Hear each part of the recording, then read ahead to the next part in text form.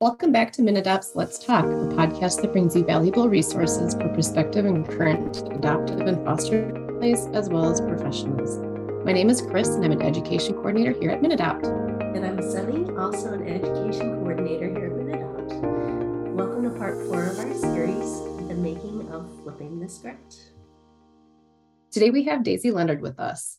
In our first 3 podcasts, we discussed Daisy and her sister Coco's adoption journey into self-discovery as they visited India to work with youth during their gap year. India is Coco's birth country, and China is Daisy's birth country. The original plan was to visit only India and China to share their newly developed workbook called Flipping the Script. However, their plans have changed. Daisy is still in India working at Coco's orphanage, and soon Coco will be traveling to Peru to work with youth there. So during this podcast, Daisy will update us on the making of Flipping the Script in India. So Daisy, how has the process of flipping the script been, given the experiences you have encountered these past few months? Yeah, so it's been a rocky, wild ride. It has felt incrementally slow and yet moving way too fast. It's been a little bit like kind of if you were blind and in a dark room and you were touching things to make sure you know where they are and kind of moving forward. That's kind of how it's felt. And so to start, these past few months have definitely humbled Coco and I. We've learned a lot, but what we've kind of realized too is that we've only just begun to kind of scratch the surface of the complex layers of what we're dealing with, who we're working with, the youth, the culture, Pune in general as a city.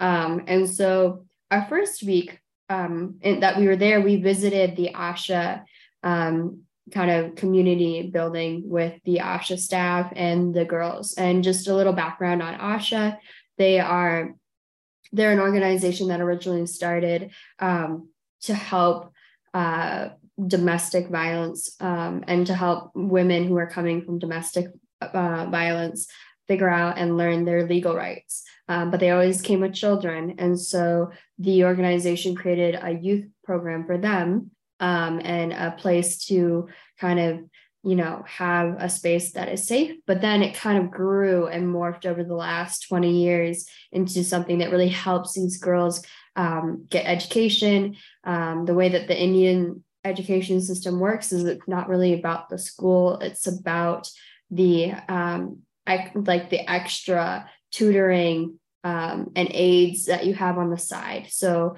in a sense, if you don't have the money to buy that, then you're not going to get as far in education. So it's kind of, it creates a wealth gap that you can see very clearly. So ASHA works a lot with these girls to help them get education, have donors, a lot of American donors. And my mom had actually previously worked with them, which is how I know and connected with them. So we met with them and, the ASHA staff met us very graciously and excited. And we were very excited and feeling really grateful for them. But what was interesting is that there was different reactions to us. And so that was our first kind of, we think of ourselves maybe a little bit like social scientists, not officially, but just, kind of like studying and learning, what are these different dynamics happening in society. And so kind of upon reflection, we kind of wondered, why were some smiling at us and others couldn't look us in the eye? Why were some reaching to touch us, but others were super far away? That was just kind of interesting to us, those behaviors. But what we didn't want to do is assume that situation or assume certain things. And so this kind of led to a line of questioning that, I think that a lot of people who are coming from these foreign worlds, especially the Western world, to help, and I say help in quotations, to help these kind of poorer or lesser stable communities, is why do they really what do they really think of you coming here, And so then that kind of led into a lot of thinking about a lot of different possibilities. Maybe they were feeling resentful of Americans and kind of the arrogance that we are known for. Maybe they are maybe they're resentful also because they've only had independence for 75 years. But before that, the British exploited and had control of them for so long, and their fight was so painful. I mean, there's so many different dynamics. And, you know, maybe the reputation of Americans, maybe they're curious. I mean, Coco and I were adopted and we look so different from each other, you know, and like I said in the last podcast, we're used to looking different, to not fitting in, but that doesn't mean people are used to looking at us. And so, you know, maybe they were thinking that, you know, it's weird that Coco and I don't look alike. Maybe, you know, what's even weirder is that Coco looks like them, comes from their city, has their Indian blood, yet is completely westernized, has no idea what they're saying in Marathi, and, you know, can't connect with them on this language level and this cultural level that is so important. And so it must have been a weird experience for them. And that kind of opens up to the conversation of, you know, it can be really dangerous when, you know, you're in a city or a country or a place that you don't understand a lot about. And so you assume certain situations for what they are in terms of your own lens, because it's safer. It's safer and it's easier to think you're figuring out what the problem is, diagnosing it, and then troubleshooting or fixing it, even though that may not actually be the answer. And so for Coco and I, you know, we talked about how we created a nonprofit and we worked with the Togolese girls who were constantly, you know, saying, thank you, thank you, thank you, and all of that stuff. And so what we learned for that situation specifically is that especially with Africa versus the Western power, it's always been this power imbalance, you know? So because we had given them money, we had sponsored their education. And one thank you is enough, maybe two, okay. But it was a certain like this head down, kind of not looking in our eyes, kind of this like, we need to do whatever we need to do to get this education to, you know, and it was just very disempowering, I think, for the Togolese girls until we did the book club and when we really connected on a human level and took away the money and took away the power dynamics. And so Coco and I, to be honest, we kind of made the assumption that the Indian girls would feel the same too, and that they would feel inferior in a sense, because I mean, we are coming with the things that they don't have, you know, we have more opportunities. Coco and I have enough money to be able to be here, you know, for a year to do this work. You know, there's just different things.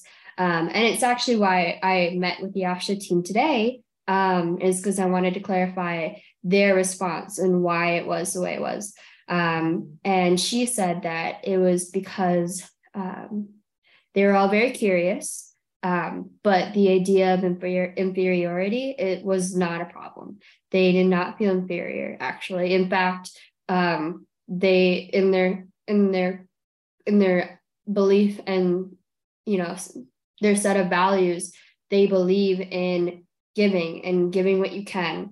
And so if the American communities, it happens to be, can give more, then that's fine. But that education that they're getting out of it, what's really cool that I just learned is that what happens is that education makes the family start listening to them, makes the elders and the men start listening to them. And then when the women are making the decisions and starting to have that control, it flips the gender imbalance that has been such a problem for so long in India and around the world in general. So that was a really cool point that I just wanted to bring up. But anyway, so yeah, those first few weeks kind of made us really consider, what are we putting on these girls? What are we assuming about their situations that aren't necessarily legit? Now, that isn't necessarily to do with the flipping the script work, but at the same time, I do think it's a really important concept to understand if you want to do this kind of work in another country, especially. And so after kind of building a connection with them, we also wanted to create journals and kind of have them make their own junk journals that they can, a safe place that will not be read by anyone else, but they have a safe place to write out these emotions. And so for adopted parents, especially, that idea of, being able to like clear it all out, to say what you need to say, to know which emotion you're feeling, that is so powerful. And it's something that I grew up with that really helped me because, like I said, as an adoptee, there's another layer of trauma. And, life is traumatic, things happen to us, but as a kid coming from trauma, there's just everything for me felt more amplified and enhanced, and there are these feelings that were so specific, and sometimes I would feel angry, but sometimes I would feel aggressive. And those are two different things, And so I think especially for adoptive parents, helping your kid understand how to use those emotions is really key. And that is what we are trying to do with the Asha girls, is trying to figure out how can we give these girls these emotions as a tool to use to better explain and declutter their minds, because emotions are kind of like a dirty room, in a sense, where they're not bad. Nothing in that room is bad, but they're all over the place, and they kind of just make us feel a little stressed out sometimes, or, we can't find certain things, or we don't know where things are. And that is the emotions of our mind. That's how it works. And so we had those journals that they made. And then we wanted to start with the workbook, but when we learned, we had to take a step back. Not only in terms of how we're looking at these girls and what we're assuming, but we also had to, like, logistically, the emotion wheel that we use, which is a very big tool in the workbook, to kind of help, and for those of you who haven't seen an emotion wheel, it's basically like, if you picture one circle, like the inner circle, and you picture the emotions sad and angry and disgusted and happy. If you picture those emotions in the center, and they're big and they have a color around each of them, then spread them out a little bit. So then in the category of disgusted, you might have humiliated, and you might have disapproving, and like just start extending that circle out more. And then you have even more subcategories of emotions. And that's how that emotion wheel works. So there's around 100 emotions in that wheel. And so what happens is we are trying to do that, but it turns out that emotion wheel is in Emirati, and it takes native local speakers to understand the nuance between the emotions and translating them. So the Asha team has been absolutely phenomenal in translating all of it. And then we've been giving a lot of examples and definitions.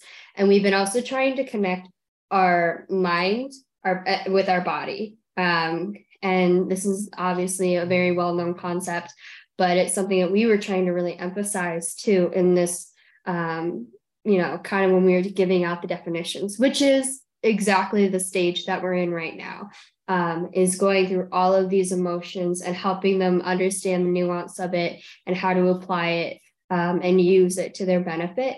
And so we've been connecting their emotions with their body.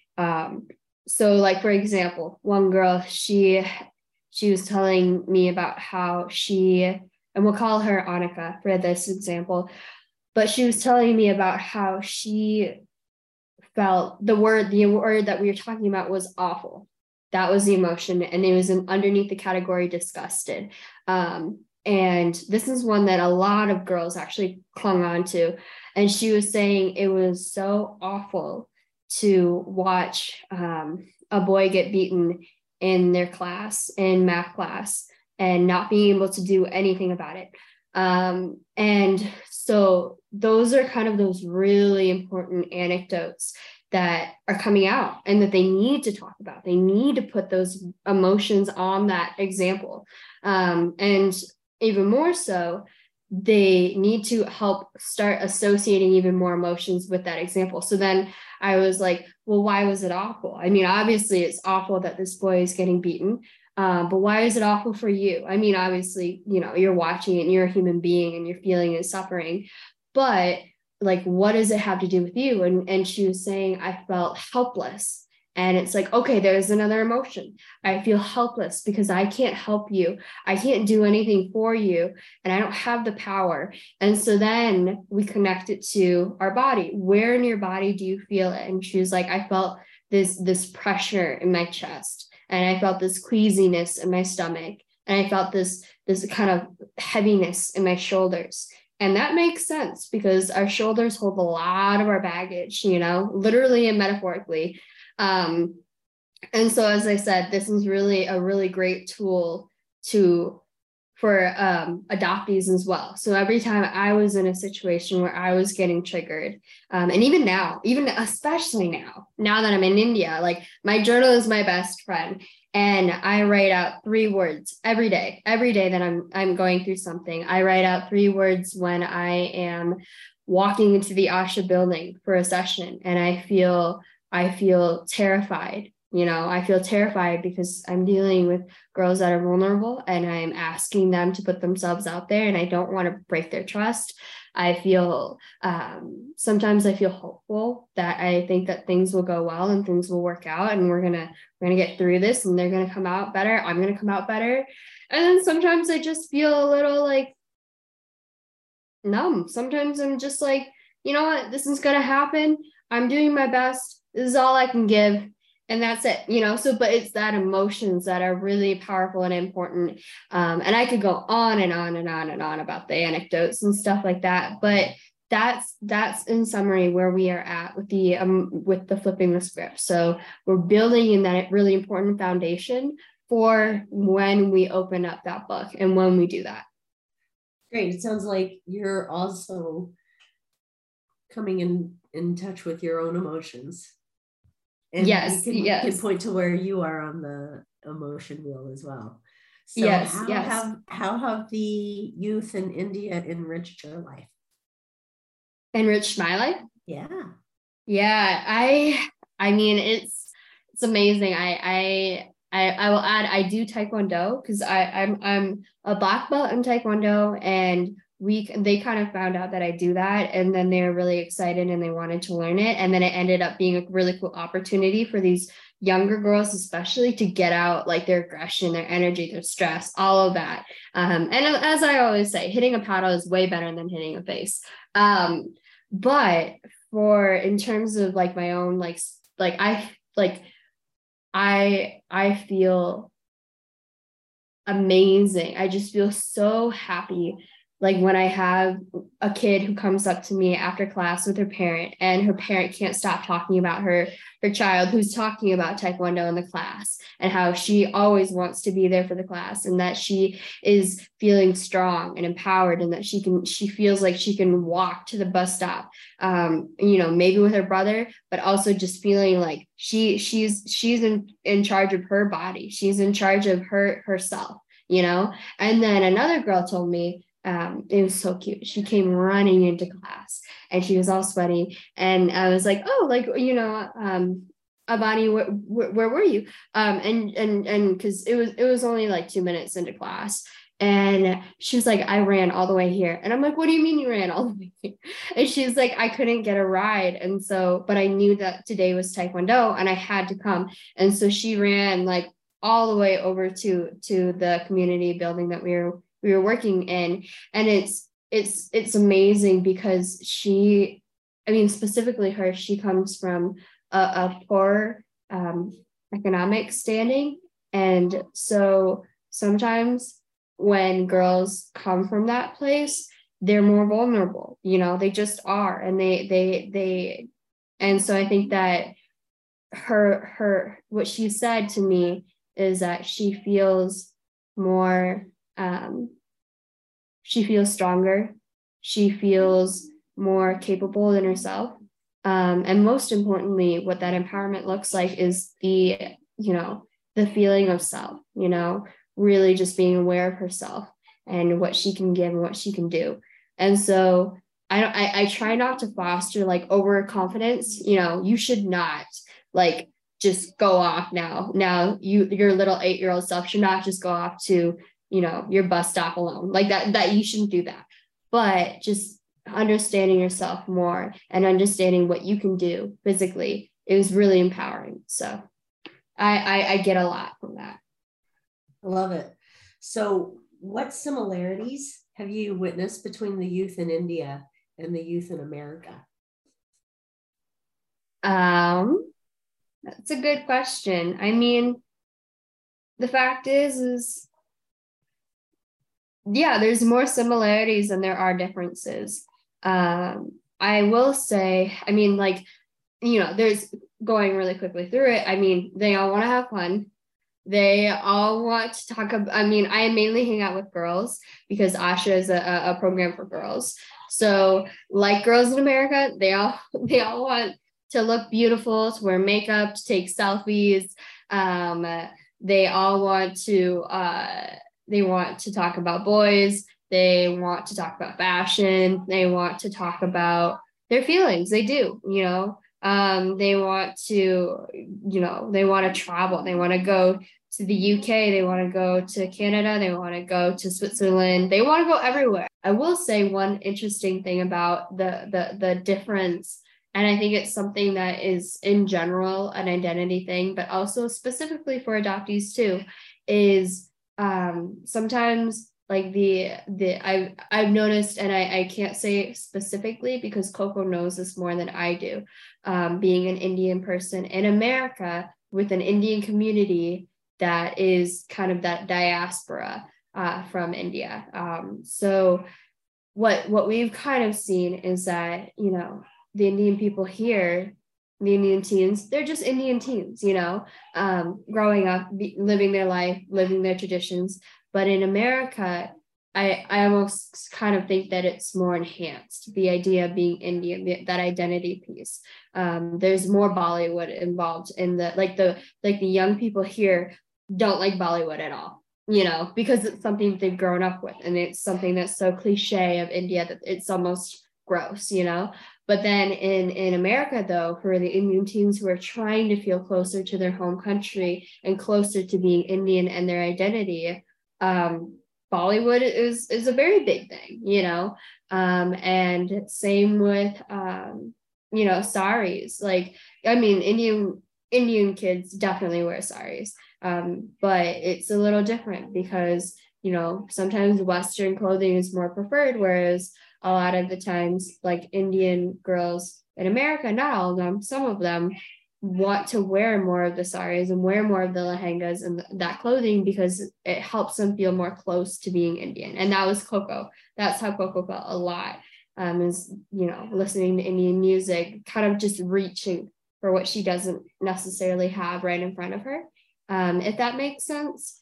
So I think that the cultures have kind of flipped, and we've seen that a lot, even with the Muslim community too. We had Pakistani friends, and they were saying that when they were in Pakistan, they never really practiced their kind of Muslim faith. They didn't really go to the mosque or anything like that. But when they came here in America, they went all the time because it was where their community knew was a safe place to join together and to keep their culture alive in a new place. So that's kind of the idea of it. Okay, so in kind of conclusion, as a takeaway for adoptive parents, fostering this kind of, I call it emotional fluency, is something that obviously takes time, and it's something that like I grew up with. I grew up speaking it because my mom would always say, "Give me 3 words," or she would ask me to like just dive deeper into like what a situation is, and not necessarily like what happened, but why it happened. What was I thinking in that moment? And then finally, like one last anecdote that I have is that this girl, she, because we had this journaling activity where after we talked about, I think maybe 10 or 15 different words, we had talked about having them write down their 3 favorite words, and then writing down a personal anecdote or a personal story that they have encountered with those words. And now this is covering the category disgusted. So we have a variety of things to choose from, including, awful and embarrassed and appalled and humiliated and all of these emotions. And so there was this one girl, and she had been silent the whole entire time that we were talking about it, because when we share the definitions of these words, we had them, talk about it, share stories, whatever, through discussion.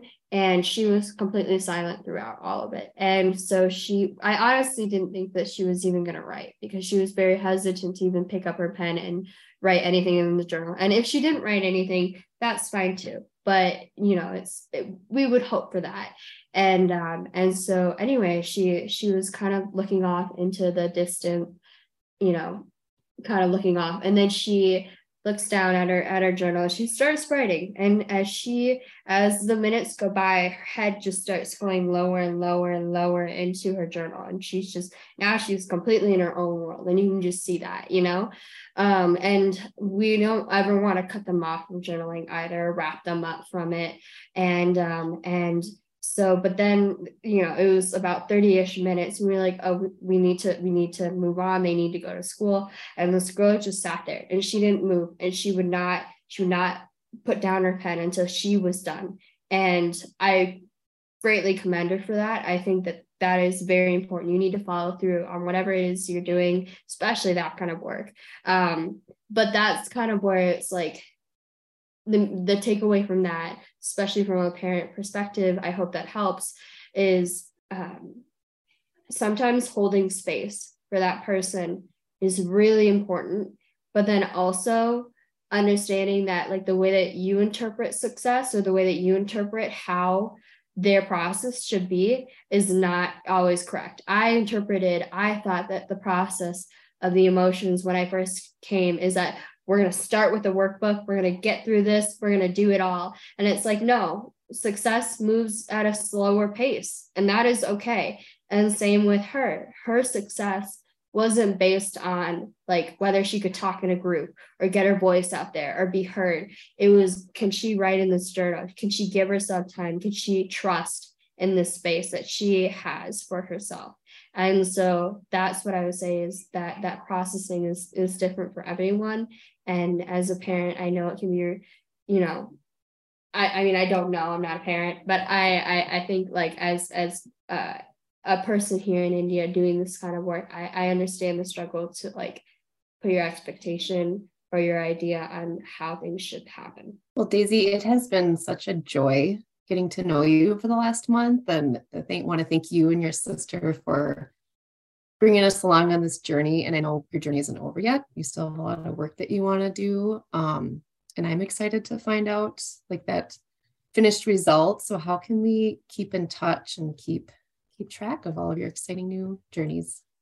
Yeah, so you can always find us on Instagram. We are under Flipping the Script Adventures, under case whatever that underscore kind of dash is between each word. We're also tagged in the MinAdopt Instagram as well, so you can always find us through their Instagram. We also have a website that is also on that Instagram, and Yeah, and you have a webinar coming up with MinAdopt in January. Yes. We're going to have for the month of January a youth series that will be geared more towards youth ages 12 and up, and parents and professionals are welcome. Yes. And when is that webinar? I think that webinar is going to be January 9th. No, the 26th. Yes. It'll be January 26th at 8 p.m. and it Central Standard Time. And we'd love for all of our listeners to come and kind of learn more. We'll be presenting on the actual concept of flipping the script and kind of the ideology and application of it in terms of use. Well, and you've given me a lot of hope for our youth in the future. I know. Thank you. So thank you for that. Thank you. Well, Sunny, I'm go ahead. Sorry. Oh, well, I was just going to say, I'm very grateful for platforms and communities like this one who are one there for everyone, reminding us that we're not alone, but also to lift voices up and to share those really important perspectives. And I'm grateful for that. Okay, well, thank you, Daisy, for being here. And thank you to our audience so much for joining us today for Let's Talk. Please subscribe, rate, and review wherever you listen to our podcast, and tune in again soon.